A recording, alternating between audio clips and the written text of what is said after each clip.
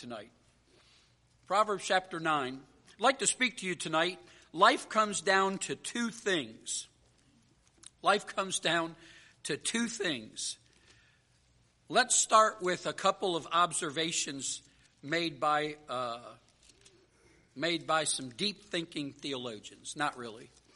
Let's start with Charlie Brown's sister, Sally. All right? Charlie Brown's sister, Sally, approached Charlie Brown, said this: "I think I've discovered the secret to life. You just hang around until you get used to it." That was her take on life. A more real person, though not much better guided, is a woman by the name of Marilyn Vos Savant. Marilyn Vos Savant today is about 70 or 72 years old, somewhere in there.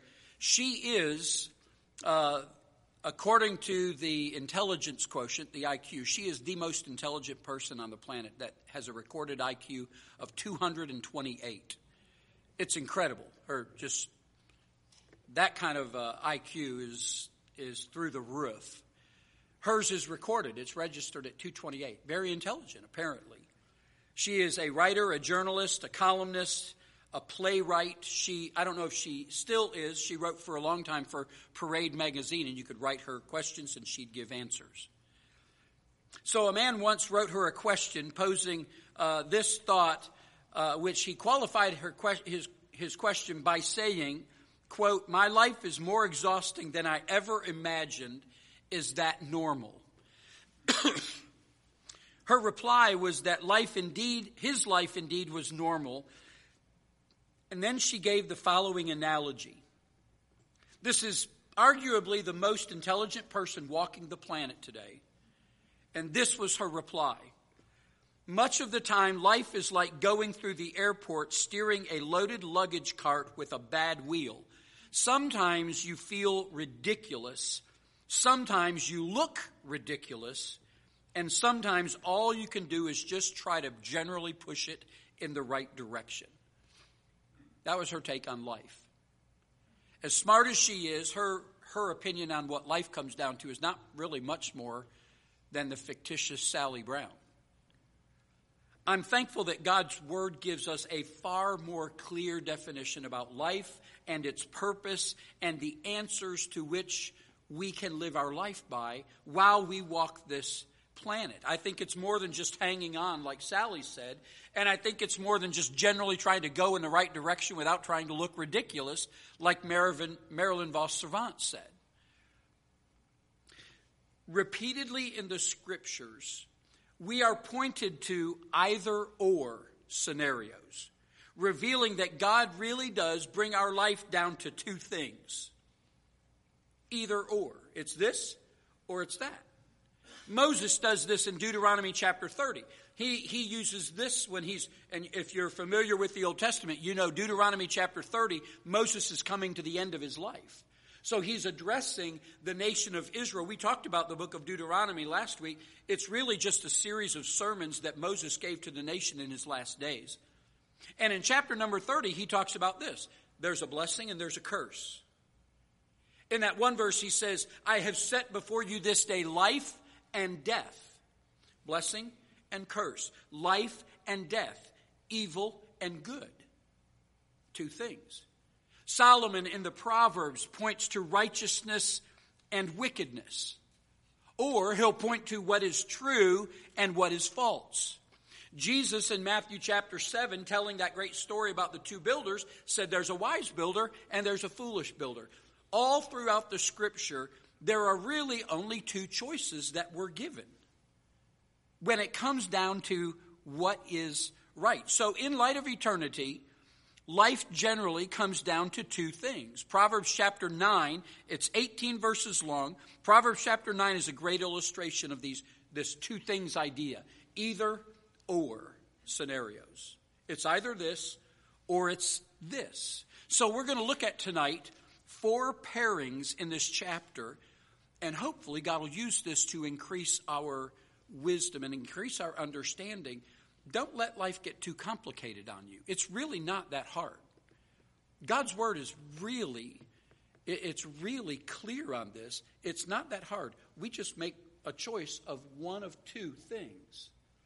I'd like to read the whole proverb tonight in chapter number 9. It's not that long.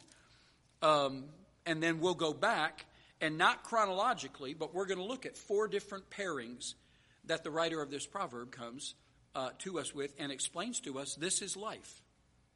This is life. This is what it comes down to. Let's read it. Proverbs chapter 9. Wisdom hath builded her house.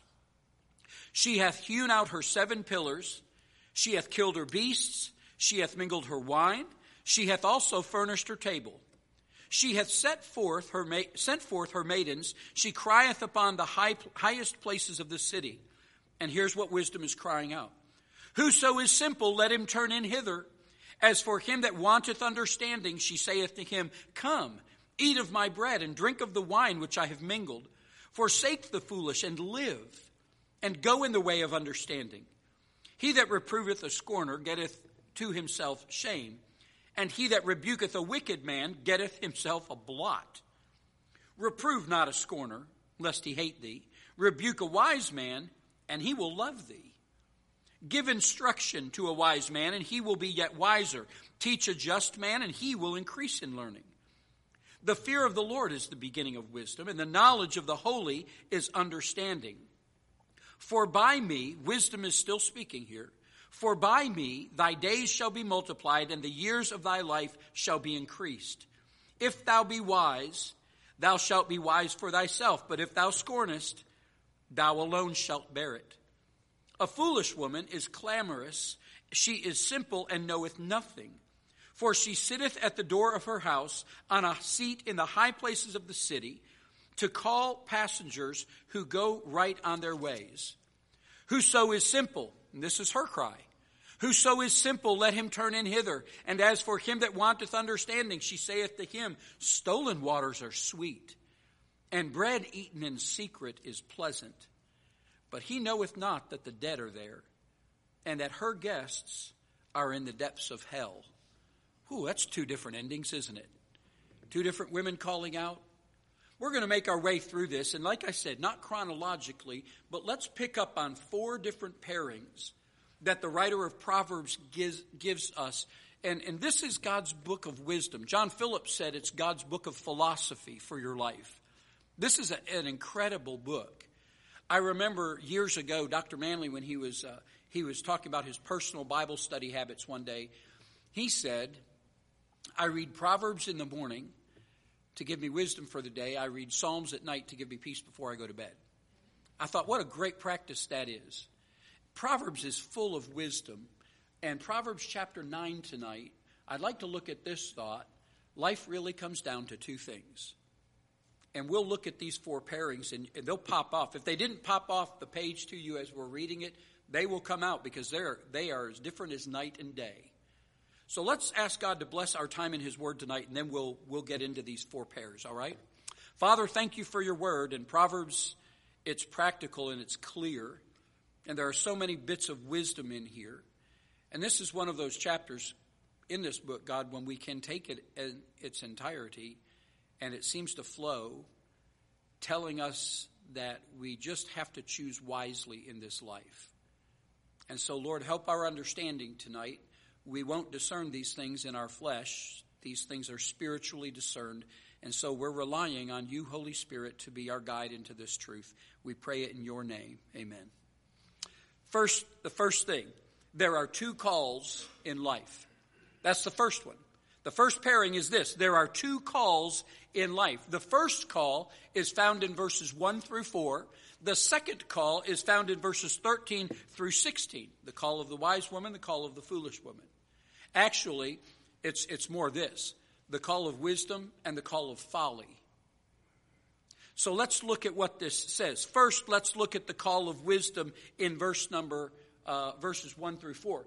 Wisdom here is pictured, and not only in this chapter, elsewhere, wisdom is pictured as a woman. This particular picture says that this woman has built a fine house. It's on 7 pillars, or its foundation. And you know, we're the Sunday night crowd here. You know the number 7 in the Bible is significant. So today, to say that she has built her house on 7 pillars is to say that she has built her house on a very solid, complete foundation. This is comparable to that wise man who built his house on the rock in Matthew chapter 7. Her house, the Bible says, is built on a perfect or stable foundation. Looking through those verses again, you'll read that her house, there's some things that mark it. First of all, like I said, it's on a good foundation. Second, her house is off the beaten path. Her house is away from the path, verse number 3, it's away from the path of normal human activity and travel. It says in verse 3 that she sent forth her maidens, her servants, from the house, and they're going out there to call people to come to her house. She's not sitting on the porch like the next woman we're going to look at. She has to send her maidens away, and that's because the wisdom she's offering is not like the wisdom where people are living today. It's not found in the normal course of human activity. So she sends her servants out, and the Bible says she's calling the simple. She sent her maidens out, her servants out. She sent them to seek the simple where they live and invite them to come back to her for a better life. You see that? Her house is not on Main Street, America. It's off the beaten path. She sends out messengers and says, tell them to come. Proverbs chapter 22 and verse 3 says, a prudent man foreseeth the evil and hideth himself. Listen to the last phrase. But the simple pass on and are punished. It's the same word. The simple in verse number 4 here as in Proverbs 22 and verse 3. The wise man sees danger and skirts it. The simple man passes on and is punished. The simple man, he's ignorant of the danger that he's in. I would listen carefully to the Proverbs when it talks about the person that's simple-minded. It's talking about one who is lacking understanding and lacking wisdom and lacking discernment. And it never, listen carefully, it never works out good for the simple guy. It's not that he's just kind of bumbling through life and everything's funny around him. Everything in the book of Proverbs that talks about the end of the simple is tragic. She sends out her maidens, her servants, to call these simple away. Because if someone doesn't tell them, they're just going to pass on through life and they're just going to keep going on. And it says at the end of it, they're punished. There in verse number 4, it says, whoso is simple, let him turn in hither. This is wisdom's call. Come over here if you're simple. If you're without understanding, him that wanteth understanding, she saith to him, come. She's calling these folks who do not have understanding, not have wisdom, and offering it to them. Remember James, if any of you lack wisdom, let him ask of God liberally. What is wisdom?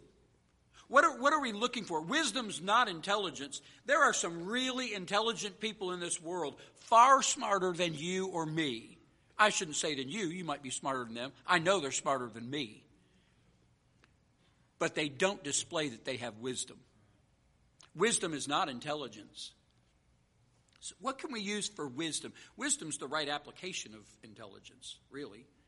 But for our purposes, let's use this definition of biblical wisdom. Biblical wisdom is knowing, understanding, and living out the Word of God. You don't have to have a high school diploma or a college degree or a graduate degree to do that. Education's not bad. I think education's a good thing. But it's not required for wisdom. Biblical wisdom, heavenly wisdom, is tied to the Word of God.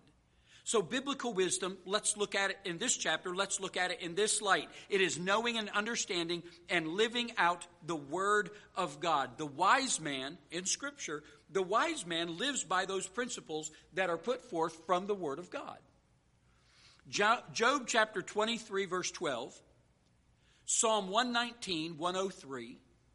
Jeremiah 15, 16. And 1 Peter 2, 2. You want me to read those again? Job 23:12, Psalm 119, 103, Jeremiah 15:16, 1 Peter 2:2.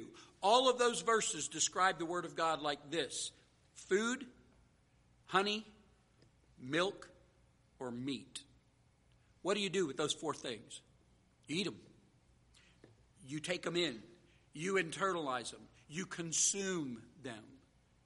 All four of those passages of Scripture refer to the Word of God as something to be consumed, to be taken in. When we do that, we're accepting God's wisdom. That is spiritual food for our soul. This is the call of wisdom. And she says in verse number 4, whoso is simple, let him turn in hither. For the man wanting understanding, verse 5, come, she says. That's the call of wisdom. You and I don't have that on our own.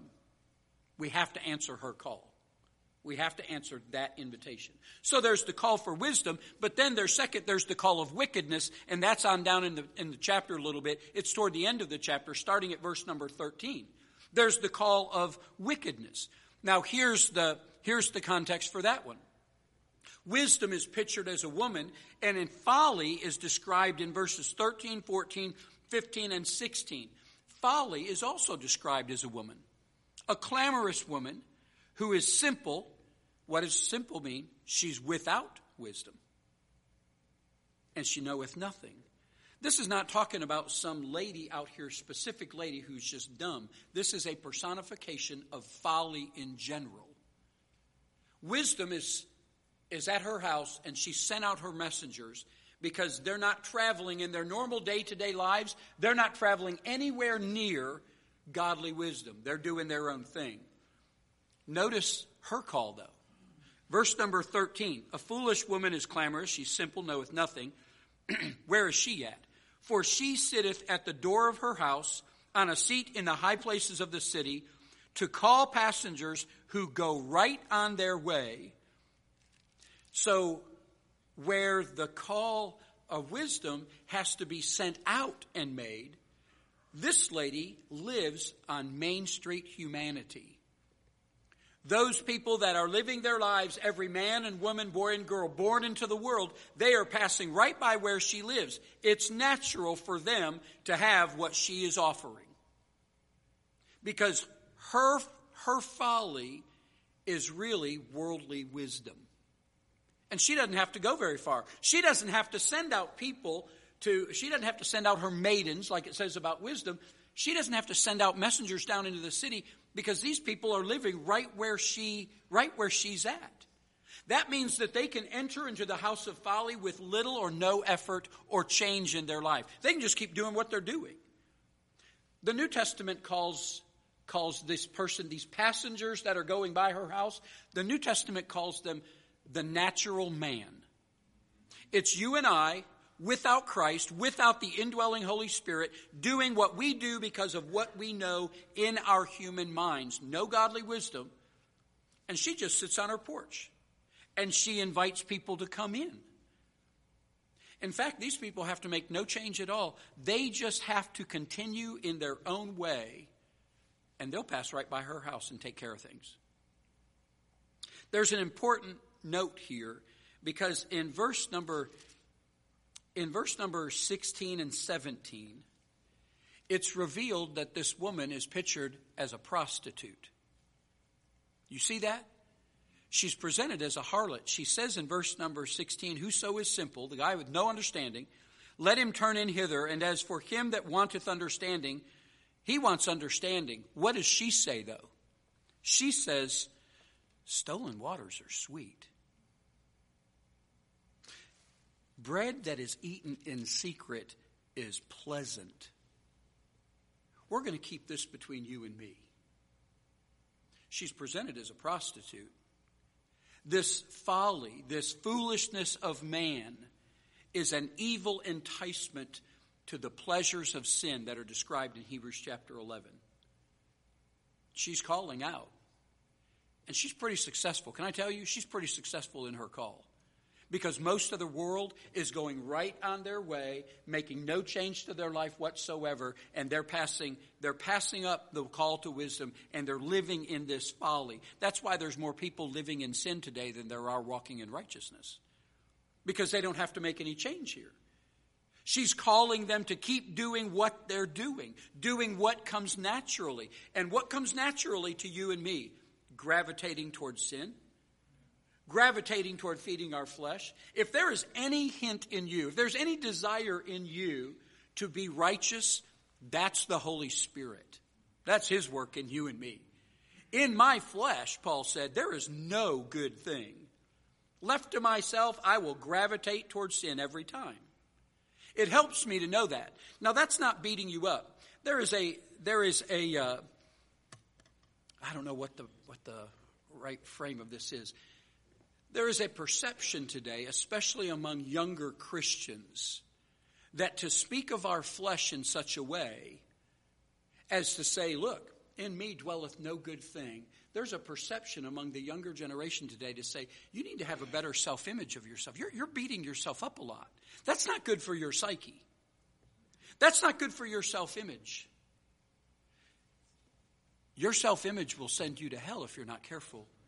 A person has to come to the place where they say, Jesus, in me, in my flesh dwelleth no good thing, but in you there's salvation, there's cleansing, there's healing, there's complete justification. But that's never going to be in me. Folly says, let's just keep doing what you're doing. In fact, let's do more. Wisdom says, come out from among them. Come over here to my house. Yes, it's off the beaten path. Yes, the path to me is narrow and it's straight. It's not broad. But it leads to life. So you have this call. You have the call of wisdom. And then here's this call of wickedness. Someone said that people are like water and electricity. They always choose the path of least resistance.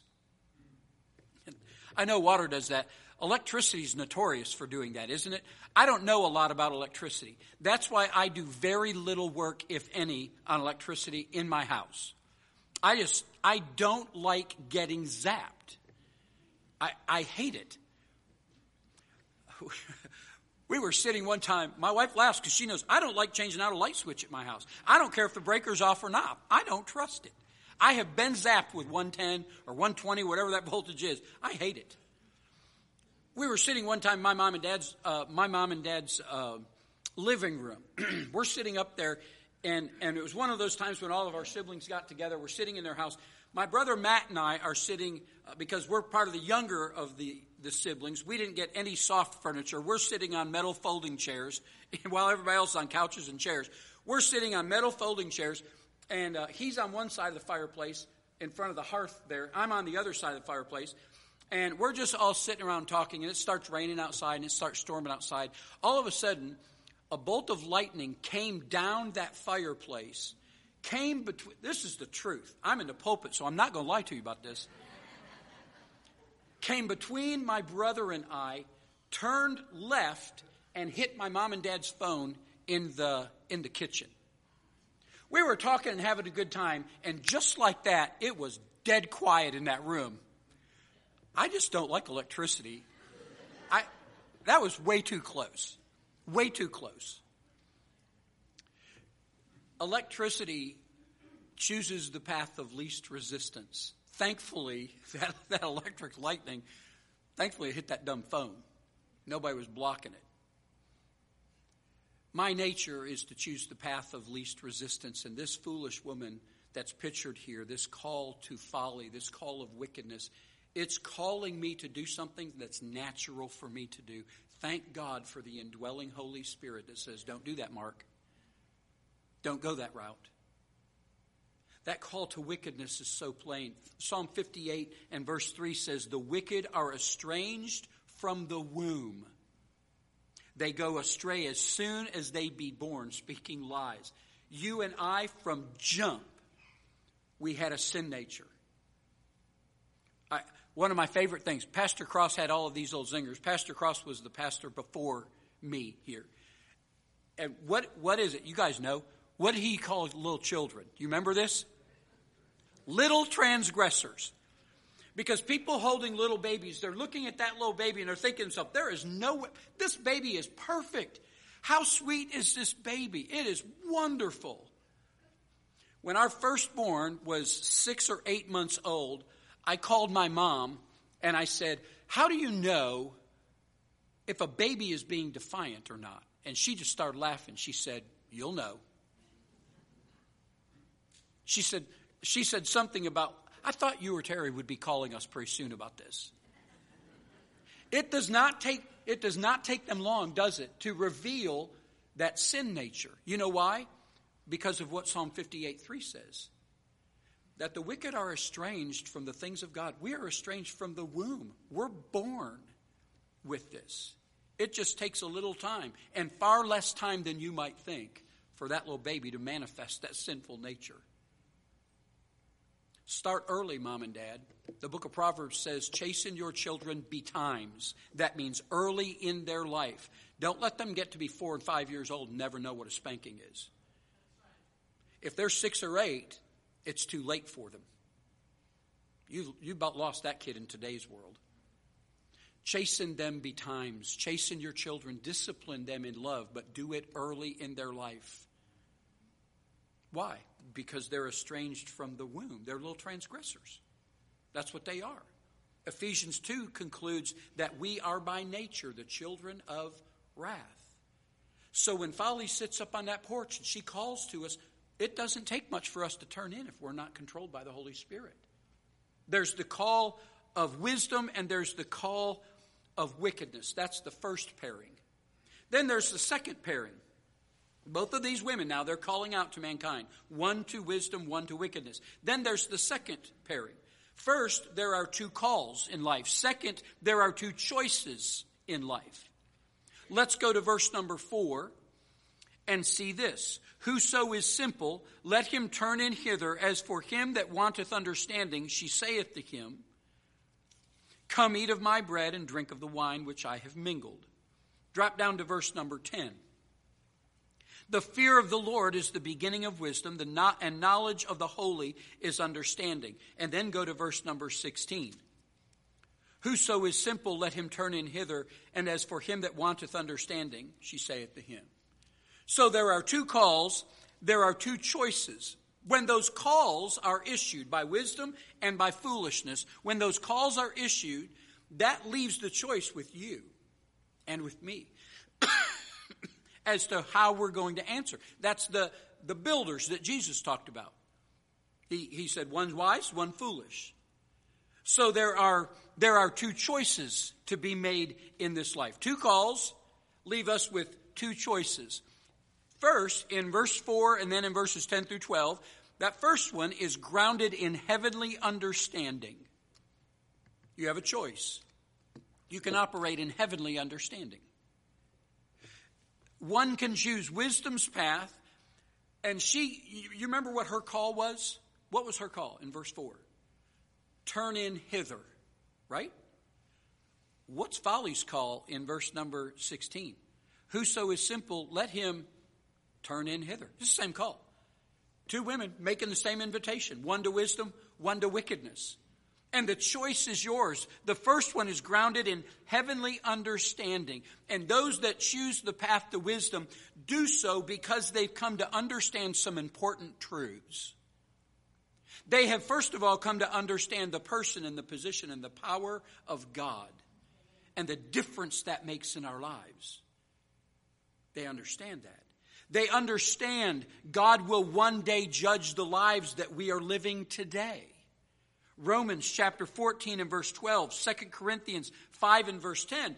The person who answers the call to wisdom chooses her path because he knows what he's doing today is going to be scrutinized by God tomorrow at the judgment seat of Christ. In eternity, I had to write this one down. Listen to this. In eternity, our destiny rests upon the choice we make concerning Jesus Christ. Would you say that's true? In eternity, when I die, if I go to heaven or hell, that is determined by what I do with Jesus Christ. But on this side of eternity, the quality of your life rests upon the choices you make concerning the Word and the will of God. Your life on this earth, however long that's going to be, 50, 70, 90, however long it's going to be, the quality of your life on this earth rests on the choices you make concerning God's word and God's will. That's what's being talked about in verse number 12. If thou be wise, thou shalt be wise for thyself. That means it will benefit you. If you're wise, it'll benefit you yourself. The other side of that said, but if you scorn, you're going to bear that too. Let me put it to you like this. Have you ever, and I'm not asking you to be judging people, and I'm not trying to be funny, but it's just a fact of life. Have you ever looked at someone and you can tell the choices they've made in their life? You ever done that? This is where I've noticed it as I've gotten older. I'm not that old, but I'm older than I used to be. You are too. You just have to admit it. I'm friends with a lot of people on Facebook that I went to high school with. Some of them look a lot younger than me. But then there are some of them that they look 20 years older than I do. I was with a police officer here a few weeks ago. We had to go make a death notification. I'll be 57 next month. We went to make a death notification. This woman whose son had been found deceased. And we had to let mom know. We woke her up, got her out of bed. Terrible. It's a terrible part of that particular ministry. We had to get information from her. We confirmed, first of all, it was the mom. And then we had to get her date of birth. She was 2.5 years older than I am. I thought she was at least 70. I'm saying this. What we choose in this life, it determines the quality of this life. Live according to God's word. Live according to God's will. And your quality of life on this side of eternity, it will be better for you. That's verse 12. If you choose wisdom, if you're wise, you'll be wise for thyself. You're doing this for yourself. But if thou scornest, if you say, no, I don't need that, and you're going to live your life the way the world wants you to, the way you want to, and do your own thing, and do whatever you're going to do, if you do that, thou alone shalt bear it. You'll bear a consequence for that. You heard that story about Abraham Lincoln was choosing a new Secretary of War during the Civil War. I think it was during the war that the position came open and switched. He's choosing, and these men were coming in, and they were candidating for the job. And this one guy came in. After the interview, he left, and Abraham Lincoln said, no, I don't like that guy's face. And one of the guys in the cabinet that was there in the interview process, he said, Mr. President, he said, he can't do anything about his face. And Abraham Lincoln said, on the contrary, every man over the age of 40 is responsible for his face. It's the choices we make. So choose wisely. Choose wisdom. Don't choose folly. If you choose wisdom, you're doing that for yourself. But if you reject it, you'll bear it alone. There is, first of all, one grounded in heavenly understanding. And this person says, I'm going to choose wisdom. But then there's another choice you can make, one grounded in human understanding. And that's verse number 16. You can choose the choice of being grounded in heavenly understanding or in human understanding. It's the pathway of foolishness. It's the choice that requires no choice. You don't have to do anything. You remember, her house is built right on Main Street where all those passengers just go by in their daily lives. She doesn't have to call them very far off the beaten path at all. Just choose to do absolutely nothing. You just live in your own nature. And you know what Paul said? Paul said, that's exactly how I used to be. Listen to what Paul said in Acts 26 and verse 9. I verily thought, and don't you love the way he phrases this? I verily thought with myself that I ought to do many things contrary to the name of Jesus of Nazareth. That's exactly what you and I do when left to ourselves.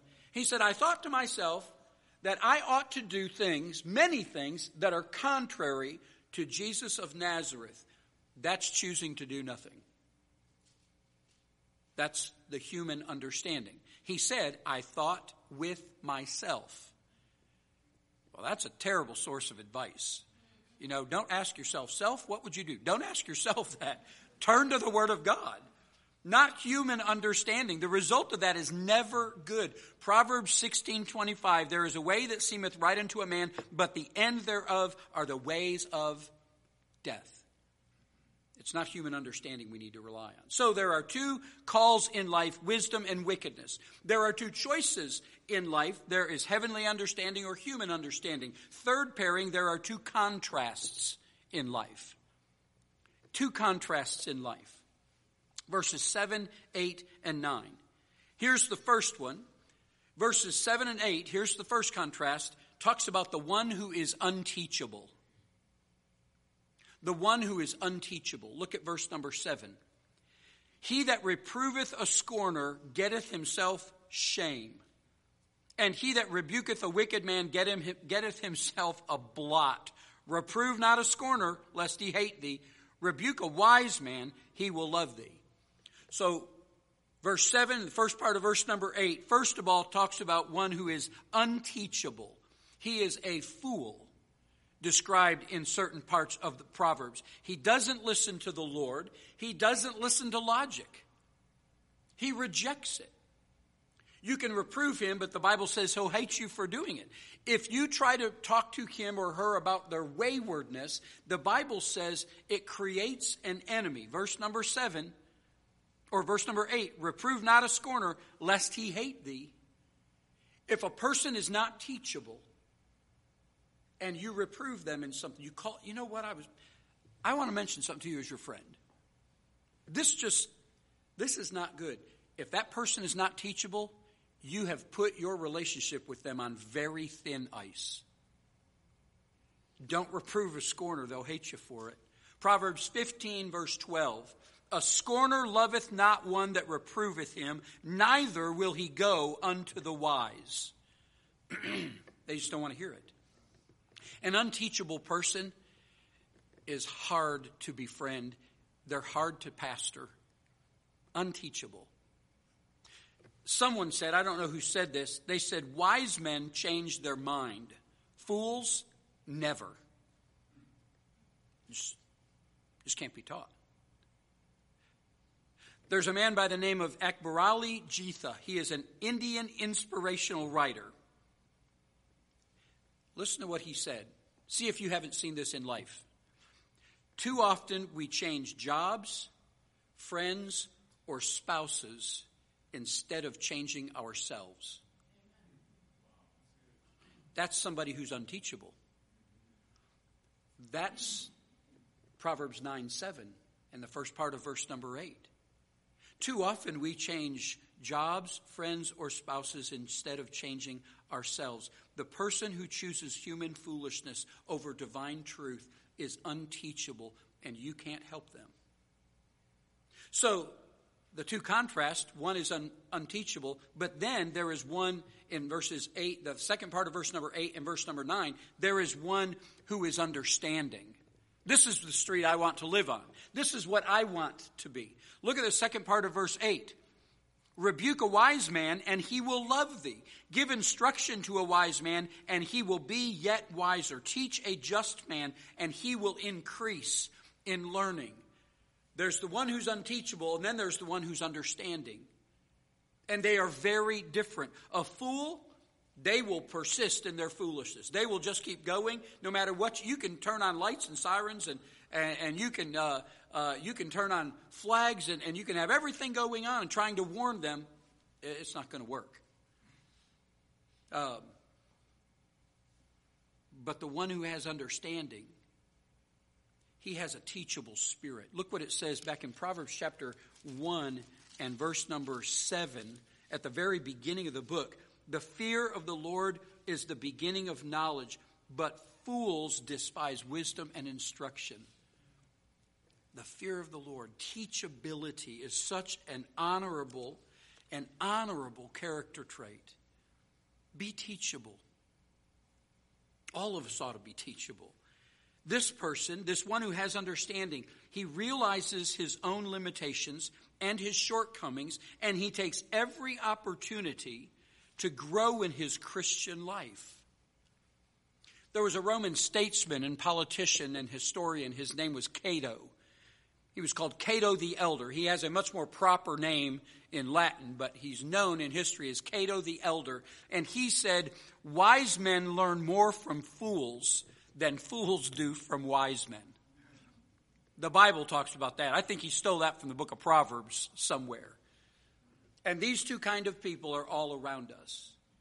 There are those that are teachable and there are those that are not. There are those that are unteachable. There are those who have understanding. The unteachable have blind spots when they evaluate themselves and they refuse to be corrected. Those with understanding not only recognize their need for growth, but admit they do not know what all those areas are that they need to grow in. They know they need instruction. They welcome the truth of God with joy. Those people in the book of Proverbs are called wise people. Stay teachable. Stay teachable. Grasp understanding. 2 calls, 2 choices, 2 contrasts, and the last pairing is this: 2 consequences in life. 2 consequences in life. You probably caught that early on. In verses 5 and 6, this invitation that wisdom put out through her messengers, the invitation was to come, and look what it says in verse 5. Eat of my bread, drink of the wine which I have mingled. Forsake the foolish and live. Go in the way of understanding. That's a great invitation. First of all, you can attend the feast. You can attend the feast. There's 2 consequences. You can attend the feast. Doesn't that sound almost like the marriage supper of the Lamb to you? Come. I've prepared the table. I've prepared it. The bread's ready. The wine's ready. Come. This is going to be great. We're going to have a great time. She promises to strengthen her guests, to satisfy them, to sustain them. She gives them everything they need now and in the future. In verse number 11, for by me thy days shall be multiplied, the years of thy life shall be increased. Do you hear what she's promising, this wisdom? I'll take care of you today. I'll take care of the rest of your life. That sounds like the right invitation. There's 2 consequences. The first one is you can attend this great feast. And it's wonderful. What she's inviting you to.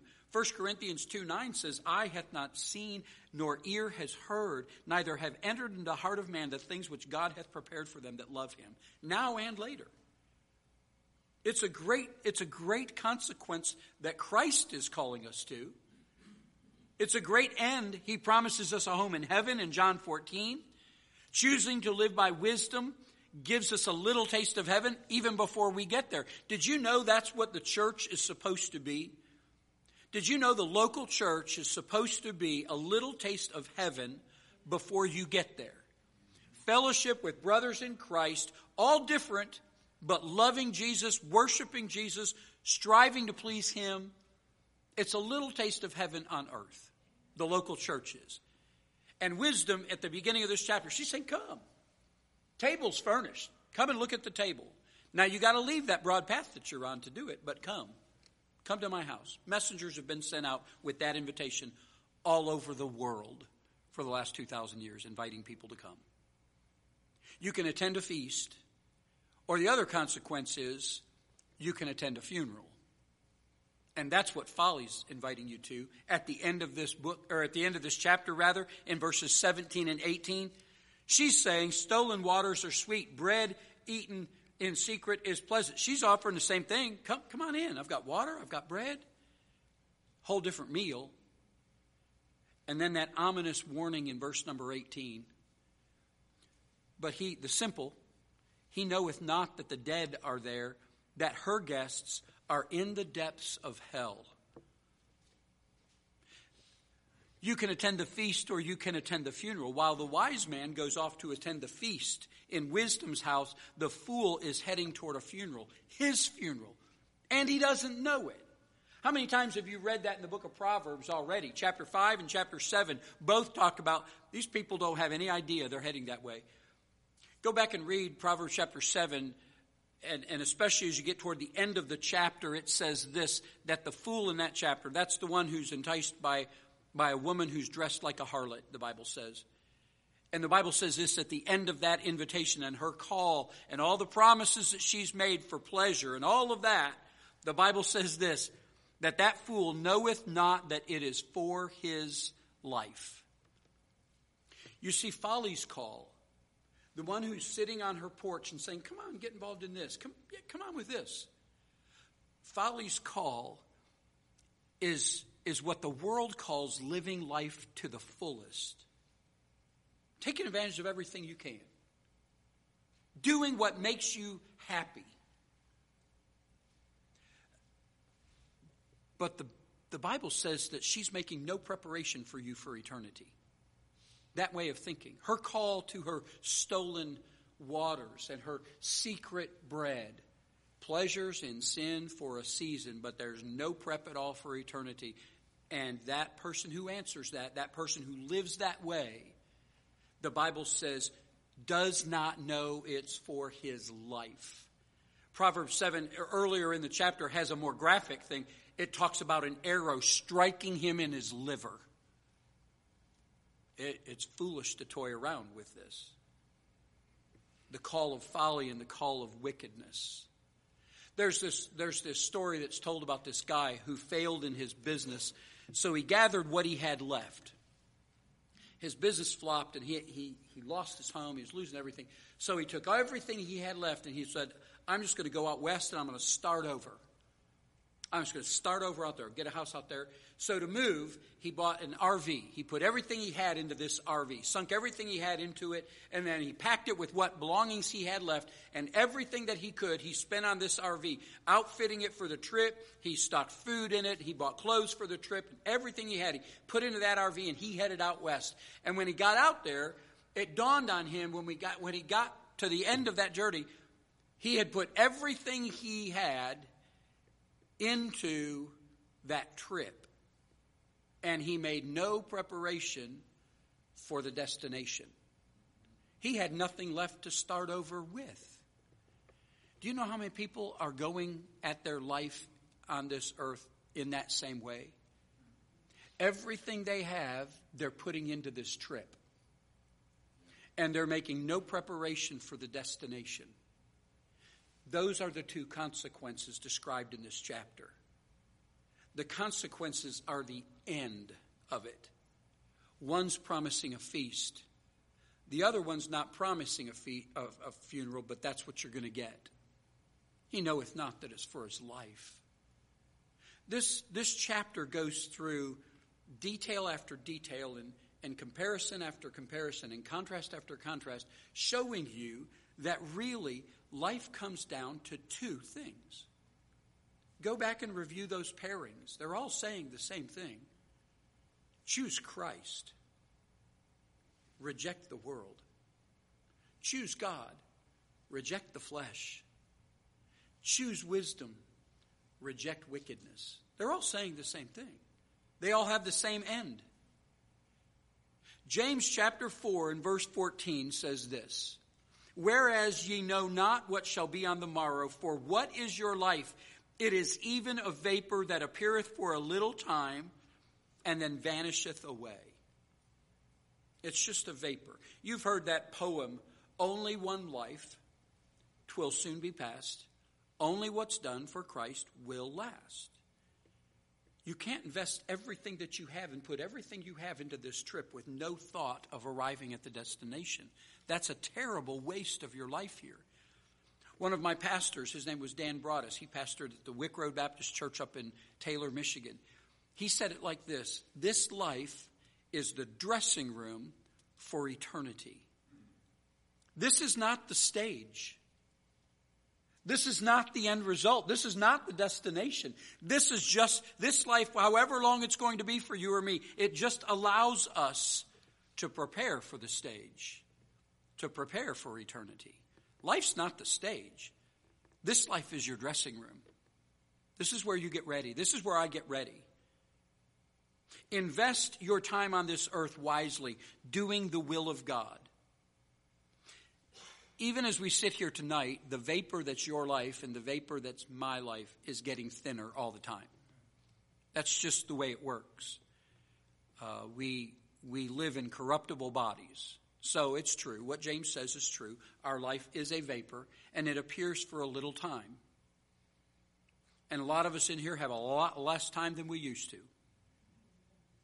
So what are you going to do with the time that's left? What do we do with that? We better choose wisely. Life comes down to two things based on Proverbs chapter 9. So there are two statements that I'll close with tonight, and let's see where we're living, okay? Here's the first statement. I am living a life based on the word and the will of God. I walk in the fear of the Lord, and I serve him with all my heart. This is the life of the righteous and the wise that's described in Proverbs. Is that you? And then there's a second one. I am going my own way, doing my own thing, and never thinking about what God wants for me or from me. This is the life of the wicked and the foolish that the book of Proverbs talks about. Now, when I stand those two comparisons up or contrasts up next to each other, you're looking at those, and most of us are probably living somewhere in the middle. We can't say that we just totally ignore what God has for us, but we may not be able to say, I'm just going all out for God. Most people live somewhere in the middle. I would hope, though, that you and I, instead of being in the middle of those two things, I hope we're leaning a little more toward that first one. I hope we're able to say my life is being based on the Word of God. That my home and my vocation and my spare time and my interest, those things are based on the will of God. My priorities are based on the will of God. That I'm trying to live out His Word. That I walk in the fear of the Lord. Do you know what a good working definition is for the fear of the Lord? A good working definition for that. Every time, especially when it comes across in the book of Proverbs, you see that phrase a lot. A good working definition for the fear of the Lord is this: a constant awareness that God is present with you. When you look in, and it says the beginning of the Lord is the fear of wisdom, or the beginning of wisdom is the fear of the Lord. The beginning of wisdom is the fear of the Lord. The beginning of wisdom is recognizing no matter where you are and how big or how small the crowd is, God is present. The fear of the Lord is a constant awareness that God is present with me. And we are to walk in the fear of the Lord. Now, if I'm walking in obedience, that fear of the Lord is not a cowering before Him. It's not something that makes me think He's an abusive father. It's going to take me out. That's not the fear of the Lord. The fear of the Lord is just an awareness God's present here. So the word that I'm about to choose, or the attitude that I'm about to project, or the deed that I'm about to do, God's right here. You know what? That keeps me walking a pretty straight line, doesn't it? The fear of the Lord is the beginning of wisdom. Live the life of righteousness, the life of the wise. Reject the life of foolishness and the life of the wicked. Proverbs does this. This is just one chapter in Proverbs. If you're familiar with the book, it does this again and again and again. Proverbs is an either-or book. Rarely, if at all, are you going to read of three choices in the book of Proverbs. I mean, Moses said it back in Deuteronomy 30. Life, death, good, evil, blessing, cursing. Solomon and Jesus, wise or foolish, righteous or wicked. It's two things. Everything in your life, young person, old person, everything in your life comes down to that. You may reject that kind of thinking. You may think this is really not for me. It really is, because it's going to matter in eternity. John Phillips said every person in the world has to choose Jesus or not Jesus. Every person in the world makes that choice.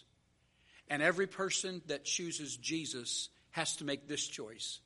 Am I going to live for this life or the next life? See it again? It comes down to two things.